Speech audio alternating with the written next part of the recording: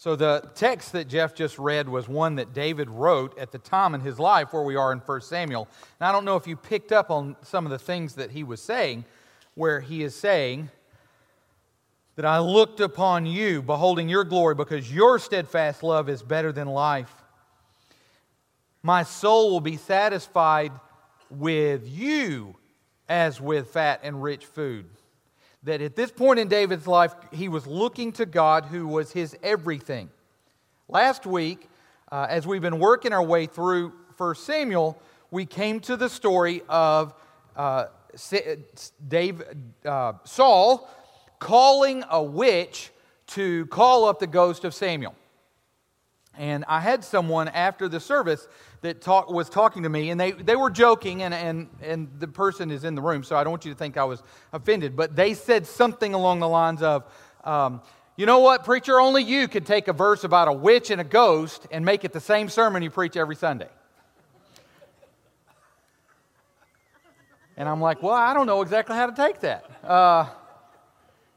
And as I thought about that thought, there's some truth in that you could listen to the sermons that I've been preaching in 1 Samuel and go back to the sermons that I preached in Galatians and go back to the sermons that I preached last spring in Luke and then go back to before that the sermons that I preached in 1 Thessalonians and back a couple of years when I preached through James.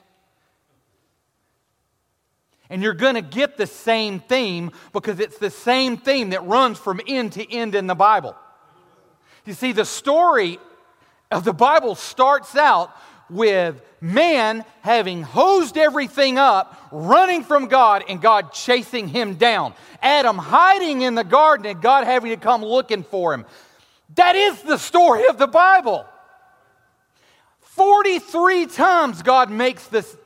In the Old Testament, it's a prophecy. In the New Testament, it's the prediction.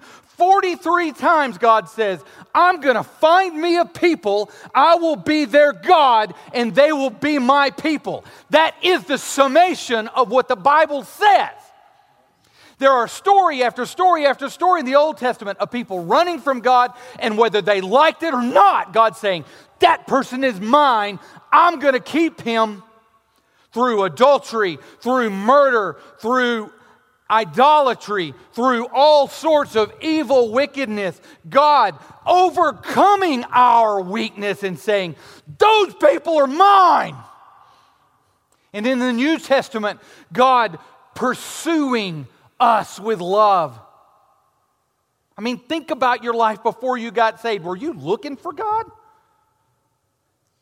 In fact, the Bible goes so far as to say there is none that seek after Him, no, not one. We don't want God in our life. We are so silly and stupid that we will go our own way and destroy everything and not look back twice. And so God has to break into our lives and say, no, I love you so much I'm not going to let you do that. We run, and God chases us down and He pulls us close. The other day, Garrett and I were joking, talking about how we had similar experiences. Garrett got stuck in an elevator at Gold Shores where God was trying to teach him something, and I was telling him the story of at the house last Friday. I had gone over to my mom and dad's, and we'd weed eated and cut the grass and come back late, and you're tired and you're hot, and I don't know about you, but sometimes I'll get in my head, what I really want to do is, and y'all don't tell anybody I said this, I want to stick these kids in front of the TV, and I want to go away for just a little bit. Have you ever had that kind of a thought process? I mean, am I a bad person? I mean, I know I'm a bad person, but you look at the family and go, all y'all, I love you, I want to love you from afar. I'm really looking forward to missing you. Can you go someplace else?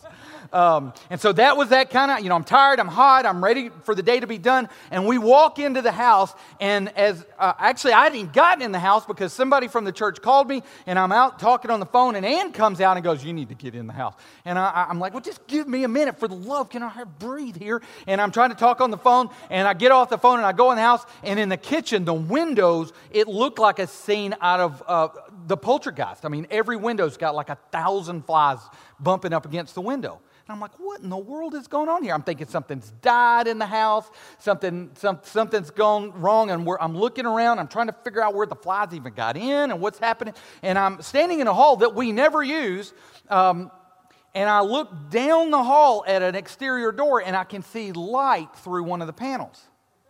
And I'm like, well, that ain't right.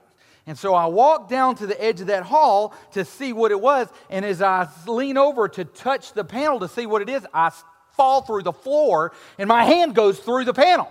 It was so rotten that when I just hit it a little bit, it goes through. And so I pulled some of you saw on Facebook the picture, I rolled the vinyl back, and there was just a whole section of that floor that was just rotted out, where it had been leaking underneath that door, where the door was rotten. And not what I'm planning on doing. So I'm not in a good mood. We had actually planned on that night going to go to the drive-in movie and see Incredibles 2, which I still haven't seen, so don't tell me how it ends.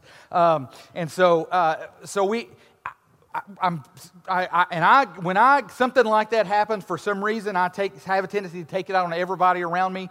And I'm like, oh, y'all just leave me alone so I can get to work on this. And I go get a 16-pound sledgehammer and I start tearing out floor. I mean, right there. It's 8 o'clock at night and I'm cutting floor out. And I'm like, you've got to be kidding me. And the subfloor there is like 5 feet. It's the most awkward height possible. So if you're standing on the floor joists are like right here, where you can't do anything. But it's not quite low enough to where you have to get on a ladder.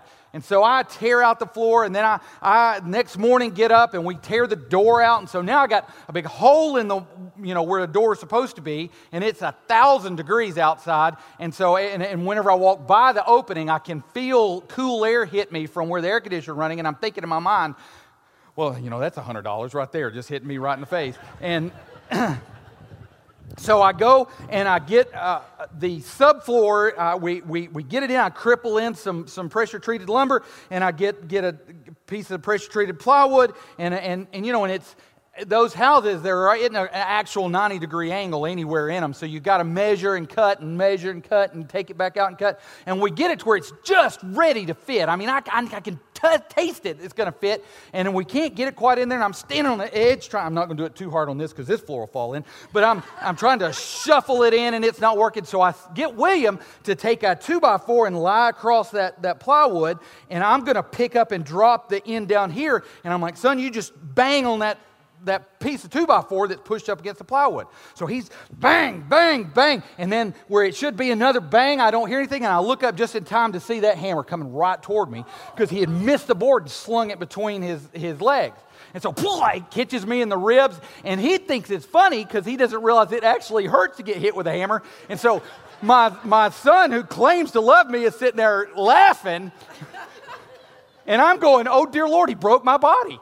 And so I go lay in the driveway, and I'm just laying there. And, of course, the dog comes and licks me in the face. And Ann does the typical wife thing, you okay? No, I'm not okay. Leave me alone. I'm spitting out blood for the love. And I'm just done.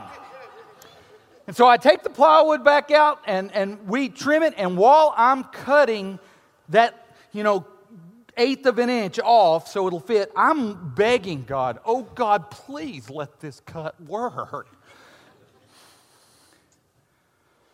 And in those kind of moments, I don't have any problems praying. I don't have to have a reminder on my phone to tell me to pray. And that's exactly why God puts us in those moments. See, I've used the analogy before, and you may not like it. I really like it. And it's that when my kids were little, they would run off. We'd be in Walmart or whatever, and they'd run to go look at the toy section or something like that. I wasn't concerned about me not being able to see them. What I was concerned with is that there's a big bad world out there that's going to crush them. There's some scary stuff out there in that world. They don't know it. They don't understand it. And part of my job is to protect them from knowing what it is and to protect them from that world. And so what I would do when they ran off is I would go get them and bring them back, and then I would hurt them so that they knew, you're to be on my leg, child. And I loved them enough to where I was willing to spank them so that they would stay right on me. Not because I didn't want them to have fun, not because I thought that they were stupid and going to run out in the road necessarily at that age. I knew that there were things out there that was going to crush them, was going to chew them up and spit them out. And so I whooped them, as we say in Alabama, and said, you stay on my leg, because I love them. That's exactly what God is doing to us. When we wander off because something shiny and pretty is going on, God goes and gets us and whoops us and says, you stay on me. There's some scary stuff out there that will eat you alive. We are dependent on God whether we admit it or not. If you think that you're a self-made man or woman, you're a fool. I worked under the illusion for years that nobody gave me nothing. Everything that I've got, I earned it. And that's arrogant, and that is foolishness. Because God gave me the backbone to be able to work. He gave me the intelligence to be able to get a job, and then God sustained me day after day after day. And it just takes a little bit to remind us that our sense of self-control that we have is fake. I look around this room, and some of you, I've stood at your side in an emergency room, and you felt that. I remember this last March having a group of youth in Jacksonville. And we were doing disaster relief cleanup, and I drugged them all in these people's home into their kitchen. And all around that kitchen, they had fancy appliances, and they had all the things that they had out for cooking supper that night. And if you looked up in that kitchen, you saw sky. And so, in one moment, that sense of security that I'm in control, I pay a mortgage for this house will protect me, is gone. We've all had those 3 a.m. phone calls that just turns your stomach before you answer the phone, where God reminds us you're not in control of anything.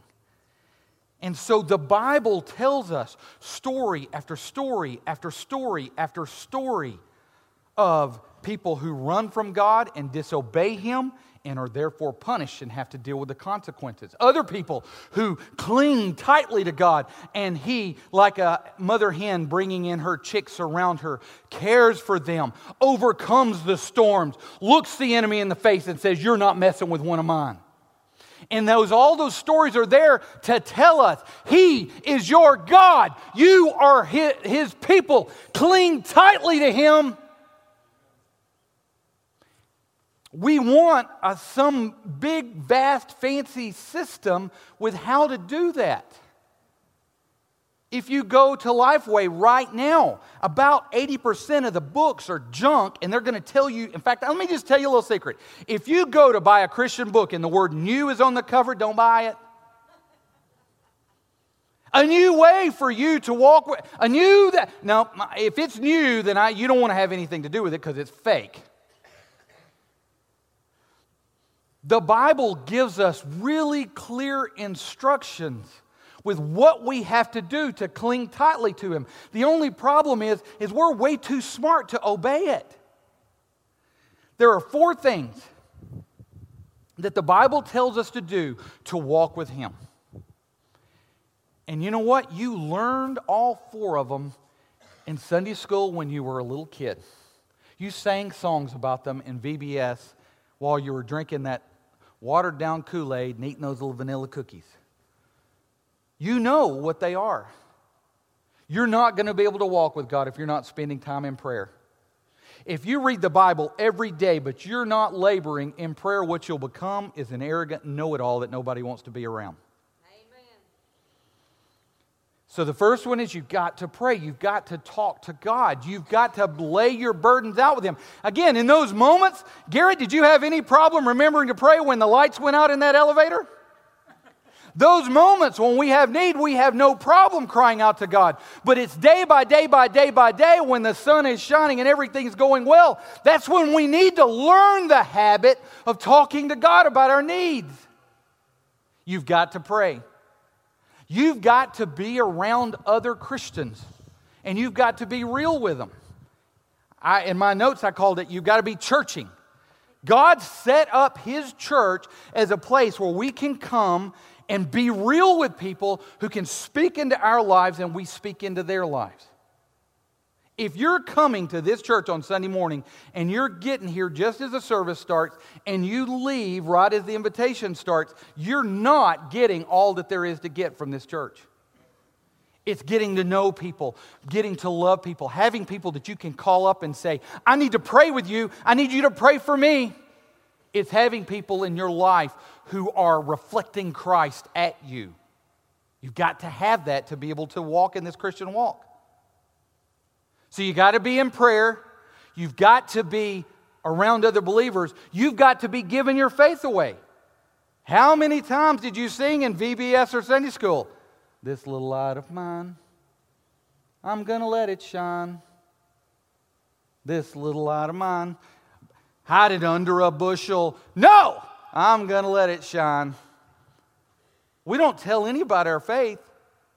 We don't expose the people that we work to what we believe. We're afraid that we're going to be labeled a hypocrite. We're afraid that we're going to be labeled something else. But you know what? If you're not giving your faith away, your faith is probably not real.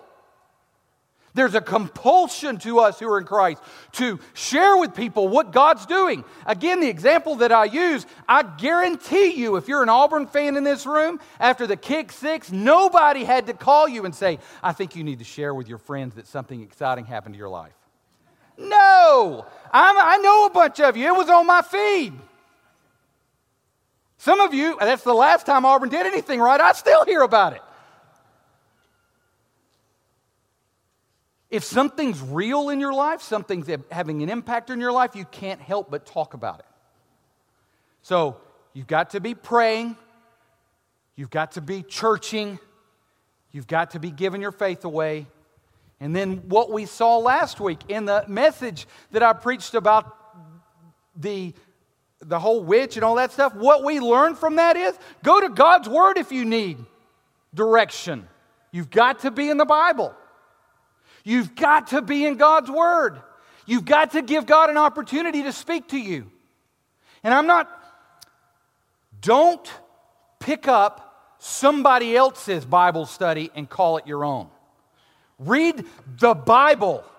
I can't tell you the number of times that in my life I've gone to a Bible study and they say, I think we should read this book by insert name here. I don't want to pick any names. Whoever it is. Beth Moore, John Piper, John MacArthur, whoever. And I've actually had people give me a shocked look when I said, why don't we read Romans? Why don't we read Ephesians? The difference between a baby and as my kids grew up is I didn't have to feed them anymore. If William came in and brought me his steak and said, can you cut this up and feed this to me? I would think that he had something mentally wrong with him. And yet we as Christians think that if it's not pre-prepared, pre-cooked, and somebody's handing it to me on a spoon, then I can't consume it. I'm here to tell you that you have the priesthood of believers. You have the Holy Spirit as your teacher. This is what you need. Get off the baby food and feast. Grow in Christ. Feed on God's Word. This is what sustains you. And I've had real life Christians tell me, well, I read it before. That's the dumbest thing I've ever heard in my life. That's like saying I'm going to put my phone on to charge and once it says 100%, I never have to use the charger again. Now you got to charge it every day. That's like saying, leaving top of the river and going, oh my gosh, and then never eating again and wondering why you're hungry. I don't care how much coleslaw, cornbread, and catfish you eat at top of the river tonight. It may be tomorrow night, but you're going to be hungry again. Your body's going to start crying out for sustenance. You've got to be in God's Word on a regular basis. Now, some people have said to me, and I believe that it's true, that in a lot of ways the church has failed you. We haven't taught you how to read God's Word. So what I want to do today is I want us to take the story that we have in 1 Samuel, and I want to tell you how I read it. This is not the only way, but how I will read this story. Now, any text of the Bible that I read, I want you to first of all realize that the Bible tells us that the Holy Spirit is your teacher. So before you read the Bible, the first thing you need to do is say, God, I need you to teach me. I need you to open the eyes of my heart that I can see wonderful things from your Word. So the first step in reading God's Word is to pray. As I'm reading the text, I ask 3 questions, and we're going to ask them today. Those 3 questions are, what does this say about God? What does this say about man? And how does my life change because God put this text in the Bible? So those are the 3 questions we're going to ask. I'm going to tell us the story.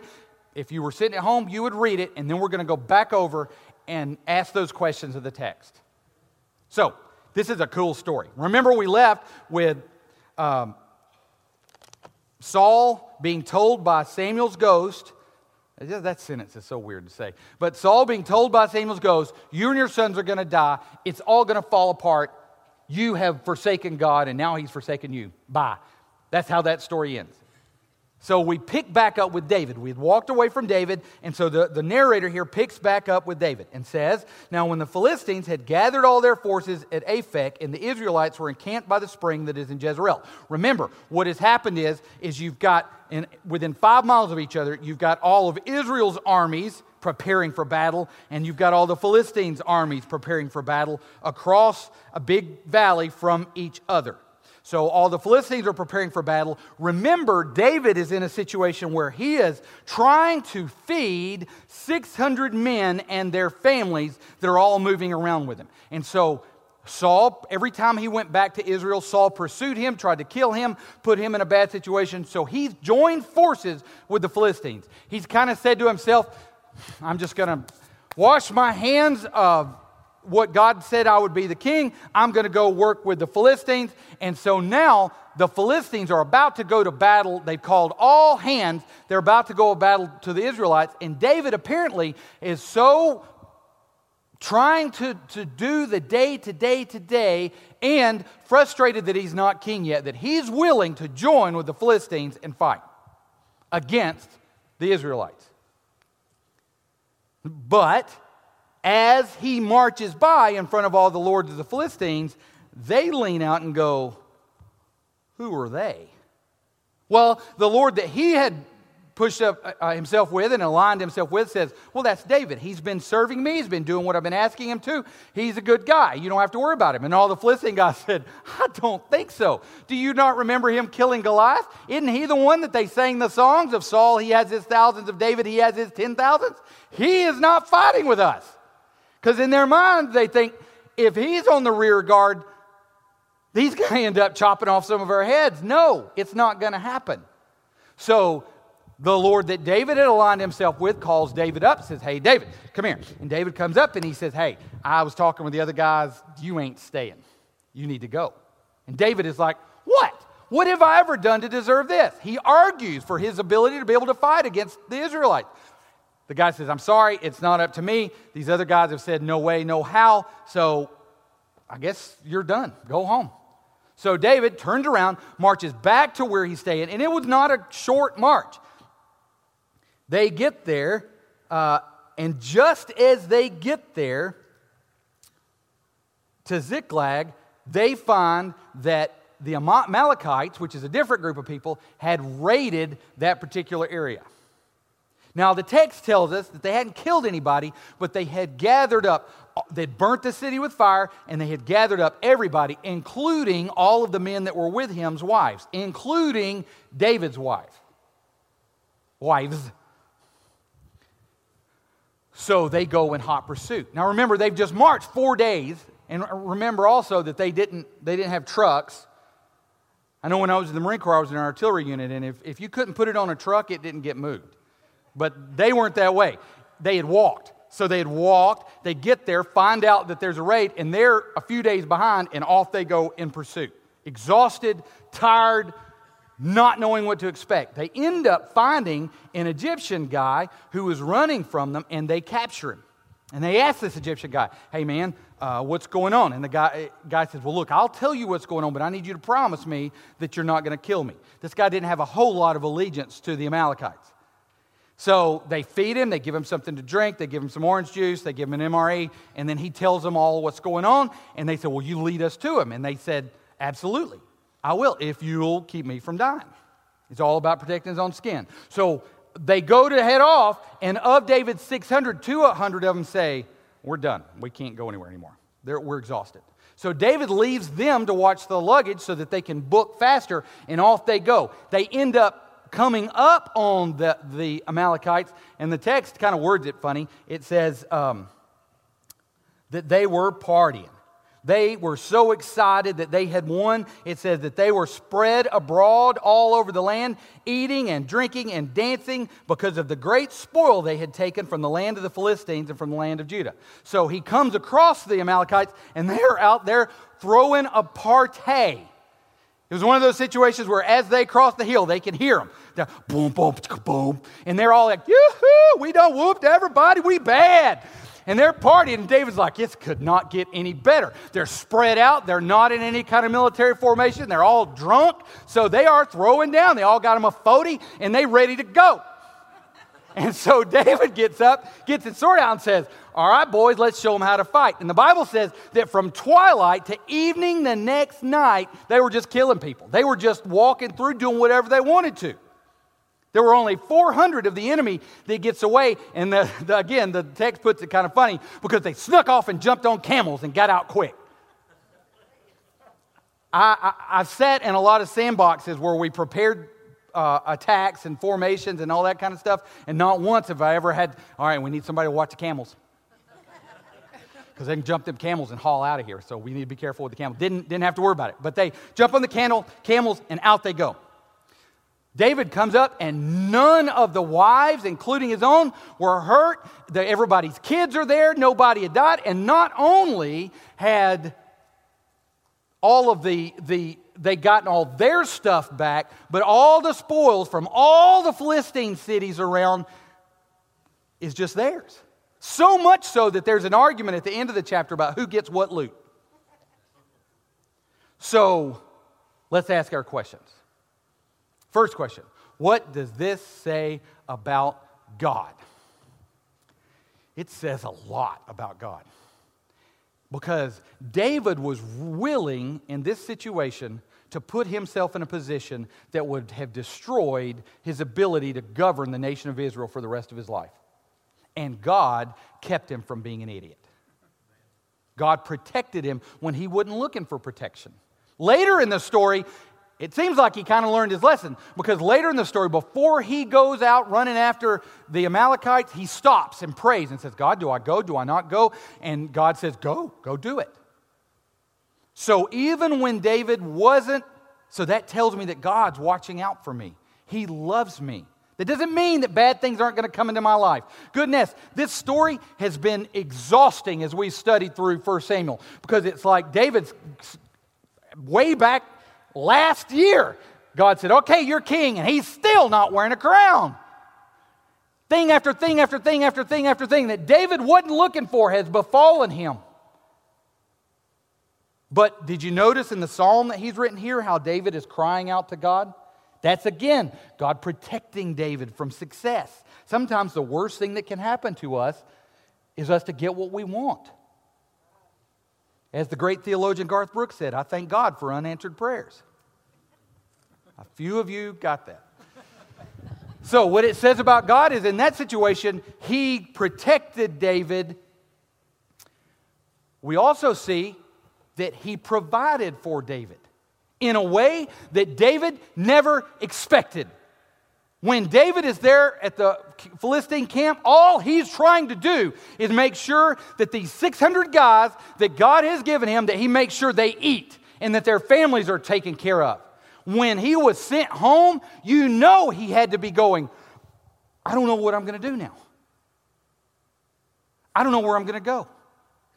We've had situations like that in your life. I know you have. I've had situations where I get a job opportunity. I know that's where God wants me to be. I go to the interview, and it's like feels like it felt good. It felt right. Where they show you around. Oh, this is where Bob works, and this over here is where we have our shop. Everything looks good, and then you get a call from the recruiter. 2 days later, they hired somebody else, and you're like, "What am I going to do now, God?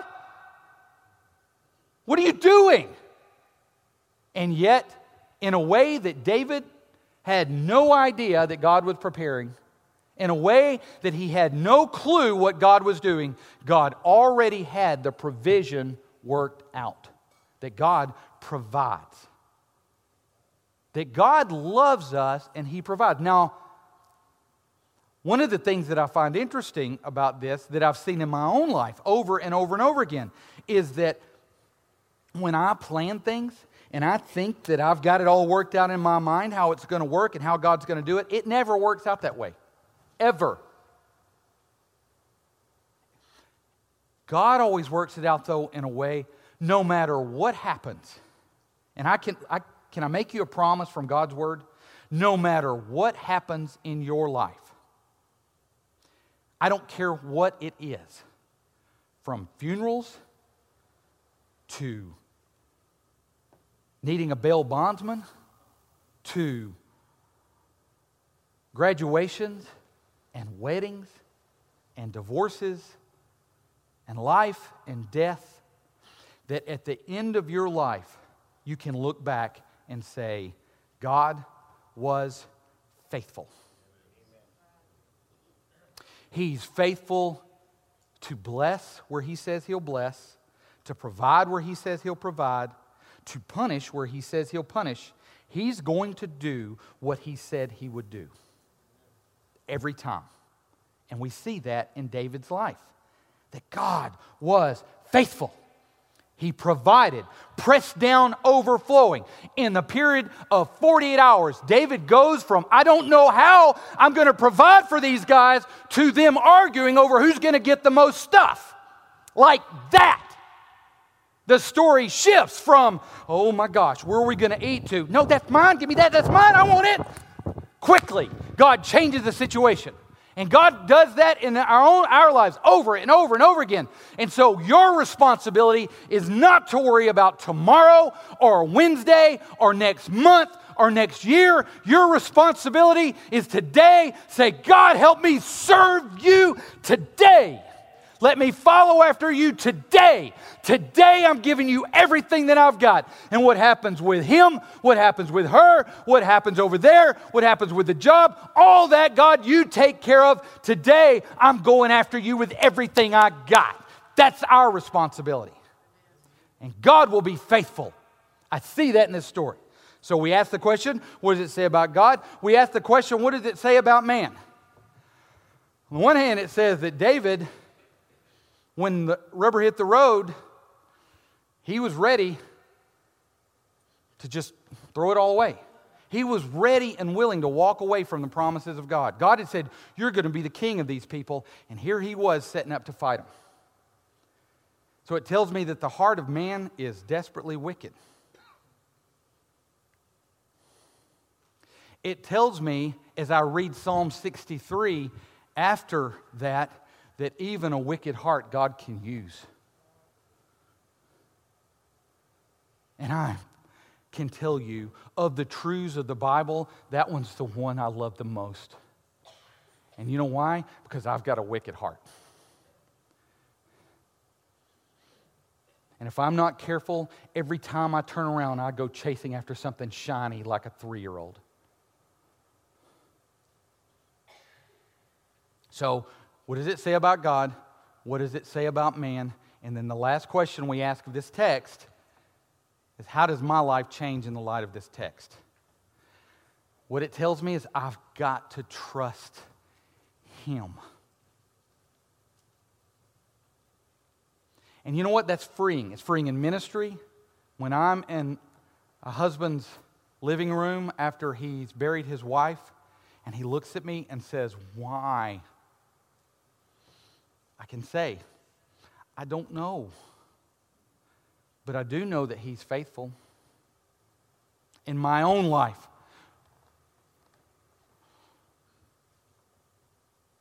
when things don't work out the way I expect them to, and we're in a borrowed house in Attalla with a couple of changes of clothes, and you go, "Why, God, are you doing this to me? I was trying to serve you."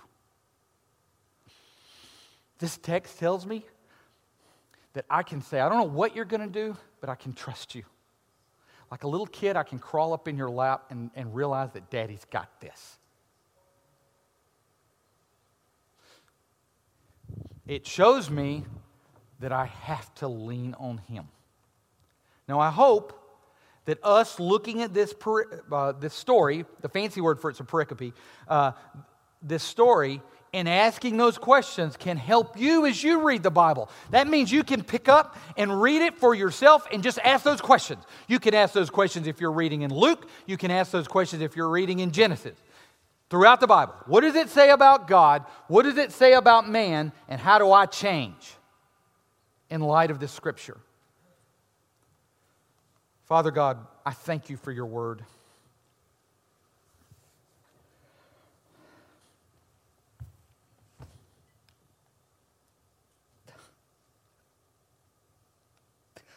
Oh God, I'm so thankful that you're faithful. And God, I know there are people here today, there are people who are watching this who desperately need to know that you're faithful and that you will be there. And oh God, I pray that you pour your Holy Spirit out. God, on those that need comfort, you would be the comforter. For those who need a husband, that you would be the husband, God. For those who need a mighty warrior to stand up to tell the enemy to shut his mouth, that you would be that warrior. God, I pray that you would be standing by your people. Oh God, we need you.